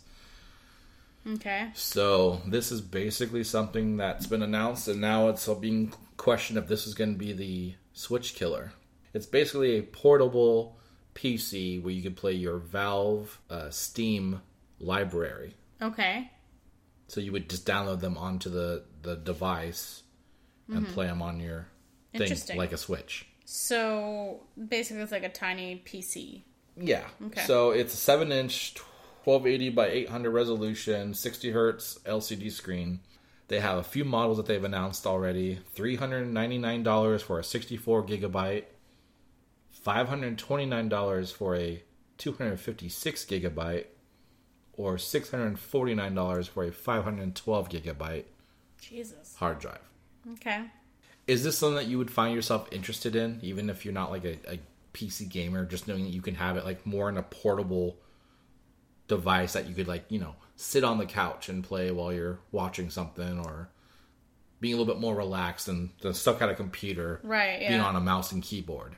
Yeah, it's definitely an interesting concept. I feel like I would be annoyed with the small screen, but I think this is a pretty cool idea for people who maybe their kids started playing games on the PC, but they don't want to have to go buy all those games again or whatever on a console. And buy the console. The price of this thing, even at the lowest end, I know, I wouldn't be buying this for a kid. I'm just not necessarily like a little kid, but like a teen, maybe. I don't know. I could see this being a nice option for people who don't have a lot of space in their home for another computer or a console, or they only have one TV or some shit like that. I'd love to know the battery life, though, because this supposedly can play your games on your library, like full AAA games. Full performance. I think they came out that some games have limitations because they have code in there that's supposed to help prevent like hackers and stuff. Okay. Some games they can't get on here yet, but they're working on a patch to get them on here. Okay. I think The Witcher was a game that they had referenced as an issue. Yeah, I mean, I don't own anything. I think I own like one or two games on Steam, so I would only have games that I got for free. Yeah, I think I opened a Steam account like a year ago, and I never really went to it. Yeah, I'm not a mouse and keyboard person. Granted, I've never really tried to be, but I guess I'm just at the point where I'm like, well, why try now? Yeah, I just don't understand how you could possibly do it. And I know people are really good at it. It's so hard. You see some people playing Warzone, you're like, how are they moving like this with a keyboard and mouse? I just don't get it. If there's a game, like when I started trying to play Mass Effect 1, it was on PC, and I was trying to do it, and I couldn't get into it because the controls pissed me off so much. But on the flip side, I've played Sims since I was like 12, maybe 13, since it came out. And I've tried to go play it on console, and I can't fucking handle it. Like, I cannot wrap my brain around it. I can't play it. So it's like, I think it's just like how you start. It's probably just a different type of game. It's like, so I know there's a lot of people that prefer it on console, so I think it's interesting. I'm curious how many people who are left-handed play on PC versus console. Because I'm left-handed. So I'm curious if maybe it's like, because I know the way your mind works is different being left-handed. Yeah. I learned all that in psychology. I was always the test subject because I was left-handed in class. So I am curious if it's like, it's just you can't wrap your brain around it on keyboard and mouse, maybe. Maybe. I don't know. Yeah. But, okay, so to answer your question, I probably wouldn't care for this because it's such a small screen that I would feel like any game I'm trying to play is like, I don't want to play it on such a small screen, That's kind of how I am with some Switch games. Yeah. Like, some of them, like, I need to be on my TV to play this. To feel like I'm getting the experience. Exactly. Yeah. I remember when I would abscond with your Switch and like play whatever game at the time, like I would play a little bit on the Switch and then I'd be like, I give up. I gotta go to the screen because it was just easier when you see it big. And then not to mention the whole like tilt mechanic or whatever. Like I would always fuck shit up because I couldn't hold it level while I was playing. Yeah. So I would rather do it with the controller instead of the whole thing. So, but I can see why some people would buy this, because if they already do have a Steam library and they want something portable where they could just hang out, well, look, you can spend time with the family, but you're technically... yeah, like, yeah. I'm not on my phone, but... That's true, you could. So I could see that being a viable option, especially if the price eventually comes down. Or even if you want to just get into it. Like, if you are more of a portable player, it's a way to introduce it to people who don't play the PC thing and they don't want to spend $2+ grand on a PC to play these games. They can now play them through this device, right? Yeah. It'd be cool. They'd have to invest into the device and start buying games on Valve, whatever, Steam. Yeah. But I would not be surprised if there's a portion of people who are drawn to this just for the portability. Exactly, yeah. Especially as, like, the world gets through over the pandemic eventually and people can start traveling more and all of that stuff that comes with being like in the 21st century. So do you think this would be something for Nintendo to be worried about, or is this more like Xbox and PlayStation versus Nintendo where they're like, they are both gaming devices but they feel like they're different markets? I feel like this is, I mean, at this point it is a different market, but this does kind of light a fire under Nintendo's ass to get better. I mean, they're getting good games, but like I feel like still Nintendo has that like feeling of there's this certain type of game that's a Switch game. When you buy a Nintendo console, you're buying it for Nintendo first party games, right? Yes. You're not buying it for third party. Right, you're not buying it because you just want a handheld console. The Switch has a lot more games than other generations have had. Yes, absolutely. But when it comes to the bigger titles, they are still limited. They have done some interesting stuff with trying to get things through streaming versus, you know, like I think Resident Evil and some other games, I think Doom even, they had versions where you could stream it because the hardware couldn't handle those games. Gotcha. But theoretically you could just stream it. So if your internet connection worked, you could play it through that way, through a server. Got it, okay. And it would work theoretically that way. But yeah, I think if you're getting Nintendo, you're getting it for Nintendo brand games. So I don't think they'll have a huge issue as far as competition for handhelds. Yeah. Depending on the performance this ends up having, this could potentially just drive the price of a gaming PC down. Gaming PCs or things like that, because it's hard to get an actually good gaming PC for in that price range. So maybe that's the primary competitor. Which makes you question, like, how good is this device going to be? Like, we don't really know until it comes out. I think January or so is when it launches. Okay. December, January. I think pre-orders already went up, but I didn't even know when they went up. And people was on groups I'm in are like, oh, who got a pre-order? I was like, it was up.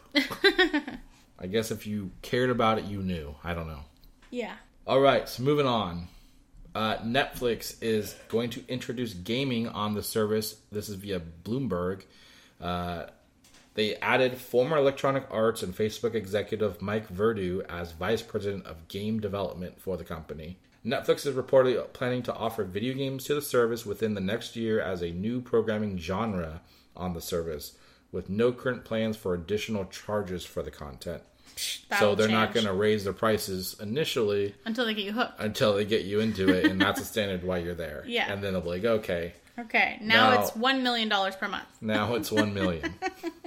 So this feels like an obvious Netflix is trying to now compete with not just movie streaming, but game streaming, with Xbox coming out with Game Pass in the last couple years. Amazon has its Luna service. Google has its Stadia. So we're seeing a handful of companies going the streaming route. Yes. Different styles. Some you still buy the game. Others are service you pay for. Mm-hmm. But the streaming aspect is coming in full swing. And apparently Netflix wants a piece of it. Now here's an interesting piece to this story. Netflix data mine suggests that PlayStation could have a partnership with the company on the streaming service. Okay. So 2 images were pulled from the Netflix iOS app through data mining. The graphic art featured 2 stylized PS5 controllers, and the location of the code suggests a bigger plan than just a partnership of advertising. Because at first you could say, well, okay, so maybe the PS5 controllers will work on whatever device. Like maybe Netflix through your PS5, you could use the controller to play the games on it. Yeah. Or through a phone, it'll let you play games through the Netflix app or something. Yeah. But it's entirely possible that we will see PlayStation games specifically on Netflix service. It's an interesting idea. I mean, we've been seeing Game Pass just flourish, right? It's just doing amazing. Mm-hmm. And the question is, what is PlayStation's plan? What is Sony's plan to compete with Xbox Game Pass? They keep saying, like, we're just going to sell our games. And, you know, to an extent you can. But at some point, people will see the value of Game Pass over paying the same price for 2 games a year. Yes. That's true. So this could be a very creative way to compete with Game Pass by putting your games on a established service like Netflix, right? Mm-hmm.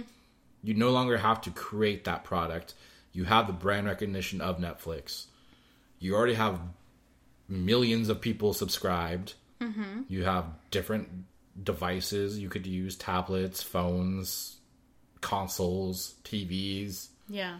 If there's a way to then sync your controller to those devices. Mm-hmm. Yeah, that's an interesting point. You're already in a competitive position with Microsoft and Game Pass. Yeah, definitely. Especially when your games are well received overall, right? Mm-hmm. Now, I guess the question would be, what kind of games will we see, though? Will we be seeing the big brand AAA games like new releases that we're seeing on Game Pass? Or will we see like older games like PS4 stuff coming out or PS3 games coming out onto this for Netflix? I mean, I feel like if they're going to go this route, they need to go big. Because just pulling in with, oh, here's some older PS4 games as our consolation prize to you not being able to use Game Pass with our service, with our console games, like, that's just kind of piss poor and not worth it. There's there's no reason to partner on that. I mean, we already have PlayStation Now, right? Yeah. It's really no comparison to Game Pass, it seems, right now. Yes, correct. The games, they have some good stuff on there, and it's gotten better over time. But when you ask people what service they have, it's typically not PlayStation Now over Game Pass. Yeah. Assuming they have both consoles. Exactly. Or access to both services. Mm-hmm.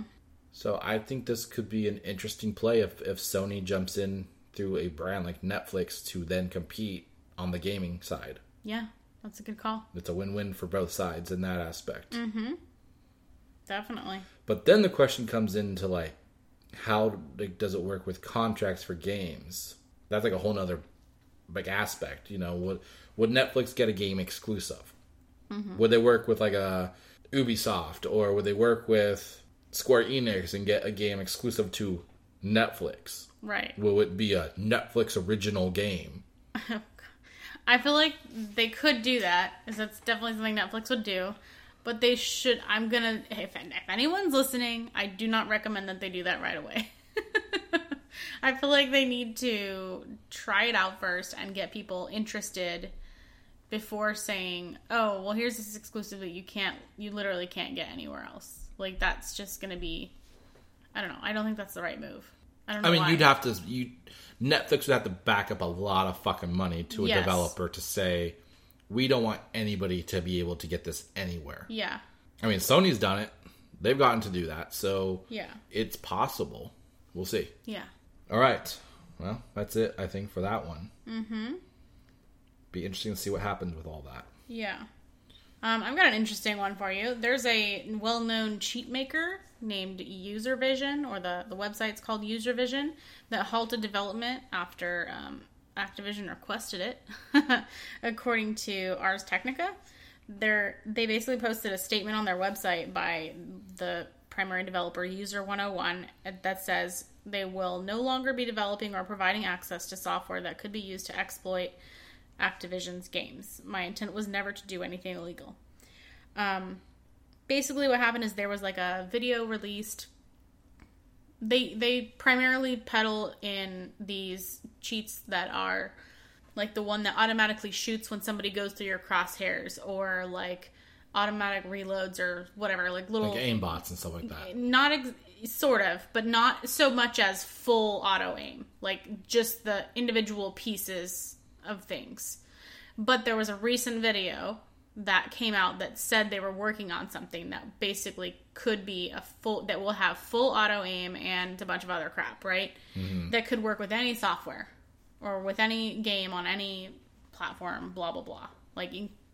So this is something that people pay for to have access to then modify the game. Yes. But it's legal? It's not technically modifying the game, because it's using a bunch of things like an external, like a capture card and some other devices that are basically doing real time. Oh, so it's not changing the game, but it's changing how... It's changing how you interact with the game. Okay. Yeah. So it's not technically illegal. So their website is now down. When I clicked on this to read their statement, it's not there anymore. Their YouTube channel doesn't exist anymore, and their Discord is down as well. So basically, even though there's a little stipulation that says this statement is not required in their little statement, because somebody thankfully took, I don't know if it's screenshots or they copy pasted into one of these articles, it has a feeling of legally required recourse. Yeah, this whole thing tells me, when you specify Activision asked us to do something, it makes me think instantly, they served you papers. Yeah, and you shit yourself so bad that you just dismantled. Yeah, you just dismantled everything and walked away and started a new life. Yeah. Change your name and everything. You're living on an island by yourself. Yes, exactly. Maybe he hopped on this spaceship with Jeff Bezos. So the thing that sucks about this is and I probably have said it many times on this podcast, I fucking hate cheaters. I think it's dumb. But the thing that sucks about this particular thing is that the technology he was working on has other assistive benefits, such as enabling someone to control movement without the use of limbs. Well, it's possible they could be working on it still in that capacity under a different branding. Yes, but now he says he's no longer going to be developing it at all. Okay. For any purpose. Because... Is it possible that Activision bought all this and that's software? What they should have fucking done. So I don't know. I don't know for sure, because I don't have all those access to those records, but that's what they should have been. They said they should have been you're fucking hired. We're going to use your technology and you're going to finish working on it, and we're going to be even richer than we already are. It's like when people hire hackers to inspect their figure defenses. Out what they can hack into. Exactly. So this is kind of it's really it's a really cool idea to think that you could have this set up so that you could potentially develop not software, but whatever these mechanisms are, to essentially direct your movement with your eyes. That's straight VR. You know what I mean? If you think about the extended possibilities of that, it's a really fucking cool thing. So I hope that's what happened. I don't think it is, but that would be really fucking cool if that's what happened. I mean, on the other side of the story, I guess you could see it as Activision potentially is really trying to crack down harder on the idea of people hacking in, I don't know, games like Warzone. Yes, there's been a lot of press lately about how people are pissed about cheaters, and there's been more and more cheating that's actually bleeding into consoles too, not just PC games. So it's all cross-platform now. Yeah, exactly.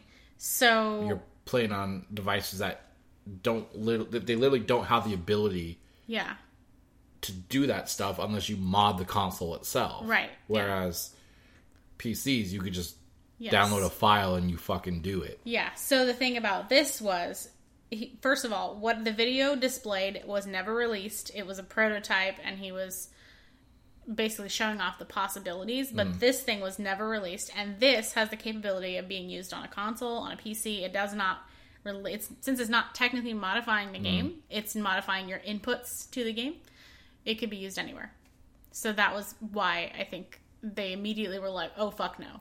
Well, this stuff specifically was not used in anything, but like this is a brand that does stuff for some of their stuff, games already. Yes, they do have cheats that were being used in PC and whatever the fuck else, right? Which I don't agree with. But the technology that was the potential to be applied to any console, any game, that was the part that was supposedly the part that got them shut down. Or a cease and desist, if you will. If it's not Activision, I'm sure somebody's knocking on their door for this kind of tech. Well, Activision did request that they stop producing or stop developing it. They requested that they take the video down. Yeah, and what I'm saying, though, is you're saying he's shutting down all activity on doing the research on this tech. Mm-hmm. Even if he does that, and Activision has no interest in the tech itself, if they're even, that's why they shut it down. Yeah. Someone like Microsoft would potentially be interested because they are full on about accessibility for gamers. Yeah, immersiveness and accessibility. Yeah, you're right. It has so many possible applications. So in that aspect, like, there is somebody who would be like, Libel. Let me have it, or let me work with you, and we'll figure it out. Yeah. Cover the lawyer side. I don't know. Yeah. Yeah, that's a good point. I hope that's what happens. But, I mean, so far it sounds like only Activision would be able to, like, do anything legally in the aspect of it directly affecting their games. Yes. Otherwise, they're just some random third party who's like, well, I don't like that. Yeah. Shut it down. The official reason that this stuff started was that Activision requested that had filed something like a copyright bullshit for the video. And so that's why the video had to get taken down. And then it turned into this whole thing, and suddenly the website's down entirely. So maybe they have some kind of tech that they are claiming that he maybe took their tech or something. Maybe.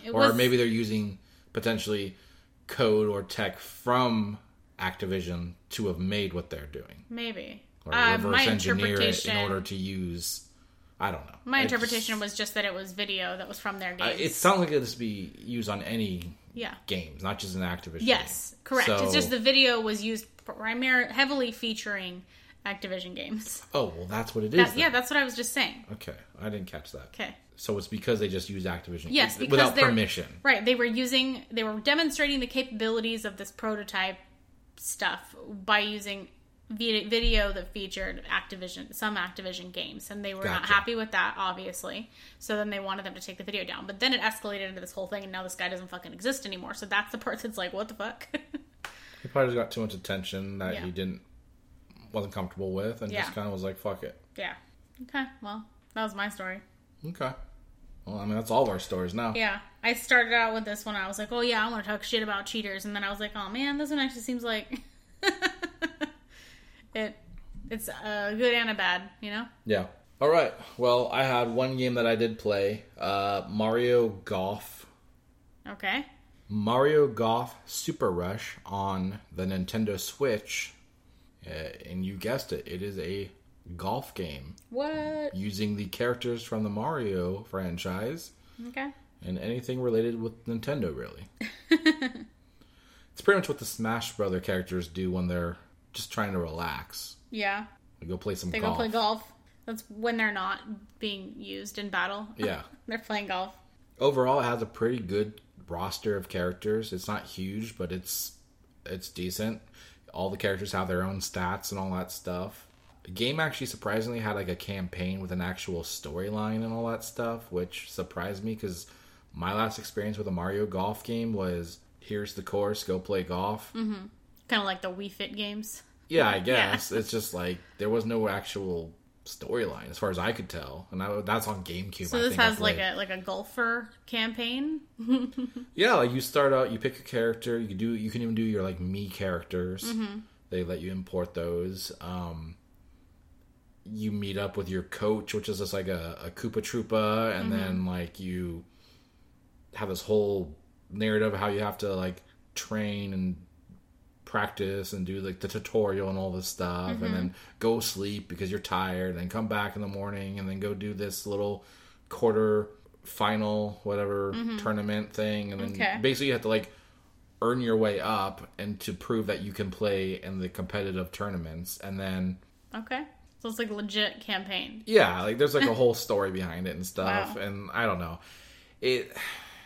I guess it's fun for people that like that, but when I started the story mode, it was just so boring. Personally, I thought it was boring. Yeah, and having to sit here and read all these fucking characters talking to each other. Yeah. When I literally just wanted to play golf. Just want to play golf, yeah. I'm not even a golfer. I don't even go golfing. As you were describing it, I was like, and you actually played this? Because it doesn't sound like a game you would want to play. I just wanted to play what I remember as Mario Golf. Do they have... Like, because last time I played Mario Golf was GameCube. Right. Do they have like a freestyle mode after you've played some of it? Like, did you? Well, that's the fun thing is you don't even actually have to play the story mode. Oh, you can go straight to playing private games with friends and like different modes. They have a couple mode types. One they introduced is like basically speed golf, where you hit the ball. You all basically go at the same time. You all hit, and then you can run to your ball. Okay. And they have like stuff on the course like coins that'll get you more points, and then these turbo things you can like do a turbo thing, and then you hit this icon and then it lets you turbo more, fills your meter and all this stuff. So the idea is not just to be accurate, but to also get there first, right? And to get it in the hole first. Okay, that makes sense. And it's fun in the sense of like if you like want to play but you don't have time to sit through a 18-hole course, right? You can just do this like mini. I think you can pick whatever range you want, but I think the typical is like 6 or something. Okay. And it's interesting to do that game type, but I think I prefer like the more standard, just one at a time. But multiplayer I thought was really fun because you can jump in with your friends, and then even if you haven't played the story mode, you can unlock courses as long as you beat an 18-hole course with... Like, you can lose. You don't have to actually win anything. You just have to complete as long as you just played it to progression of the 18 courses, you will unlock the next course and then go on and on and on. So I think it's fun for people who don't necessarily have that competitive nature. You can still open up and unlock things and kind of get the experience of the different maps. The courses get really hard though. They get like these weird weather environmental challenges where like lightning areas will happen, or like a blackout area where you can't see on the map where you're gonna hit the ball. Oh really? Trees always get in the fucking way, that's for sure. Okay. Did you have any like glitches or anything like that, or? No, this was pretty polished as far as I could tell. Characters all have like special moves, which vary depending on the character.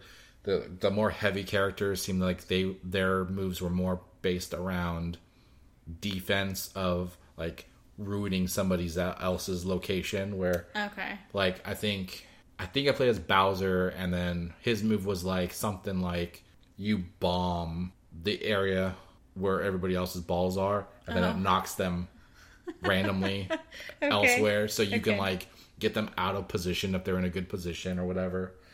Mario's was more of like a precision shot where you would hit and it would just basically land like directly where you targeted. Yeah. And of course they have like the different clubs that you use, so you can pick different wedges or whatever. Oh wow. I'm probably using the wrong terms. I think it's called a wedge. Yeah. For like the type of hit you're going for, how far, how hard you're trying to hit it and all that stuff. They have you know putters and all that stuff. You can adjust between these things manually, but it is nice that it gives you like this automatic, this is what we think you should go with. Okay. And then the way the swings work is very interesting, where it has this power bar where you hit it, you press A or whatever to go up, that hits the power, and then it goes down and then comes back up, and then you hit a combination of things if you want. You go like AA for like spin forward or power spin forward, or backspin, power backspin, stuff like that. So basically it adds extra speed or roll once it hits the ground if you want to go further, or if it's like you have a sand trap over there, so you want to kind of drastically slow it down, you can backspin it. You can add curves, which I haven't mastered myself, but you can like use the joystick to go left or right to kind of curve the ball around trees or whatever if you want. So there's a lot more intricate gameplay than I thought there would be. Yeah. But it was very interesting to see all that stuff available. Even if I found myself like using the very basic swings, you know, swing straight and just keep going until I get there. Yeah. I haven't gotten a hole-in-one yet, I don't think. But I have gotten, I think it was a birdie, where I got 2 swings and in. I'm gonna be honest, I know that's a word with golf, but I don't know what it means. I think it's a birdie, I don't know. Is that like a spare in golf? It doesn't matter. I don't know how to compare it to bowling. Sorry to tell you. Well, because like a strike would be a hole-in-one, right? Yeah, okay. So if a birdie is whatever, it's fine. It doesn't matter. Yeah. But yeah, I think it's a lot of fun. Like, you honestly don't have to like golf. And honestly, the only reason I bought it was just because I had friends that were playing it, and I was like really tempted to play it. I was interested because, like I said, I played the GameCube one and I really enjoyed that when that was a thing. I don't know if they've had any on the Wii or Wii U, but so I couldn't tell you like how it's shifted from GameCube to this one, if there's anything in between that was a little bit more comparable to this game. But yeah, I bought it one night, jumped on with them, and I didn't know what I was doing, and I, had a great time. I think it's a fun game for people who are competitive, and it's a fun game for people who just want to kick back, drink a beer, and hang out with their friends and pretend like they're golfing. Yeah. Virtual golfing. Yeah. And they have like unlock stuff that you can do. Like your characters have stats, which like in the story mode, I kind of went into that a little bit. When you play your courses, you get points, and then those points can be used to get improved stats on your player.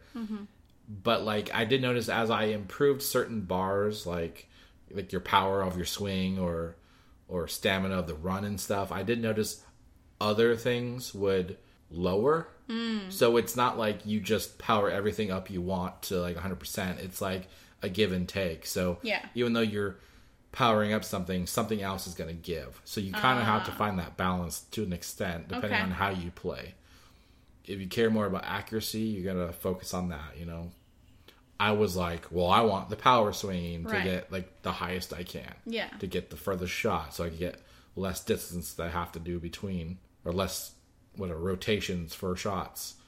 But it's interesting. I think I was pleasantly surprised with this game. Very important question. Are there like multiple different like accessories or what do you call it? Visual cosmetics? Or is no, it you as far as I can tell, you just done? use your character, you're done. I don't think there's variations. Okay.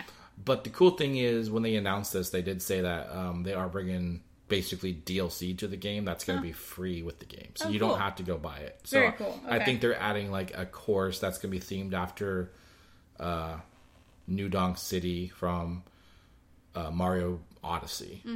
Okay. Stuff like that. And they'll probably have some characters that you can play from other properties that they haven't put in yet. So okay. Yeah, I would say final verdict for me is it's a slice it. I have had a great time with it. The story mode, I'm not into like the whole narrative side of it all, but like I'm finally past the tutorial, so hopefully it'll be a little bit less tedious as far as just playing the golf courses that I want to play. Yeah. Although I have noticed that so far at least, the story mode is the speed golf. It's not normal golf, which I assume is intended for them to let you get through it faster. Yeah. But there are other modes. I think there's like an arena battle mode as well that you can do that's similar to like what you would see in Mario Kart, stuff like that, where you're kind of fucking with the other players as you're trying to score. Got it. Trying to psych them out. Yeah. Yeah. You got the ghost being like, boo, right when they shoot. Yeah. Well played. Yeah. Peach is about to take a shot. Bowser just steals her. Yeah. All right. Well, that's it for, I think, our episode, huh? Yeah. It's a good one. I'll have to check out Mario Golf. I think it's even like couch co-op and all that too. So you don't have to be online to play with people. Okay. Maybe we'll check it out one of these days. And I'm sure it has Joy-Con like swinging and all that stuff too that I'm be honest, I haven't done because my Joy-Cons are drifting. Mm-hmm. So I've been playing with just the controller. Mm-hmm. But from my understanding, you can also play in a more interactive way like that, like you would with the Wii. Yeah. Cool. Well, that's it. Thanks everyone for listening. We appreciate you. Please don't forget to leave us a rating or review on Apple iTunes, Apple Podcasts or iTunes, or any of your podcast services that you use. We would appreciate any of them. Definitely don't forget to check us out on Facebook, Dissecting This Fiction Podcast. Follow us on Twitter at DTFpod, or check us out on our website, dtfcast.com. And as always, send us an email to dtfpod@gmail.com if you have requests or suggestions or anything. Thanks. That's it for episode 101, Not Dalmatians. Yeah, not Dalmatians. Bye-bye.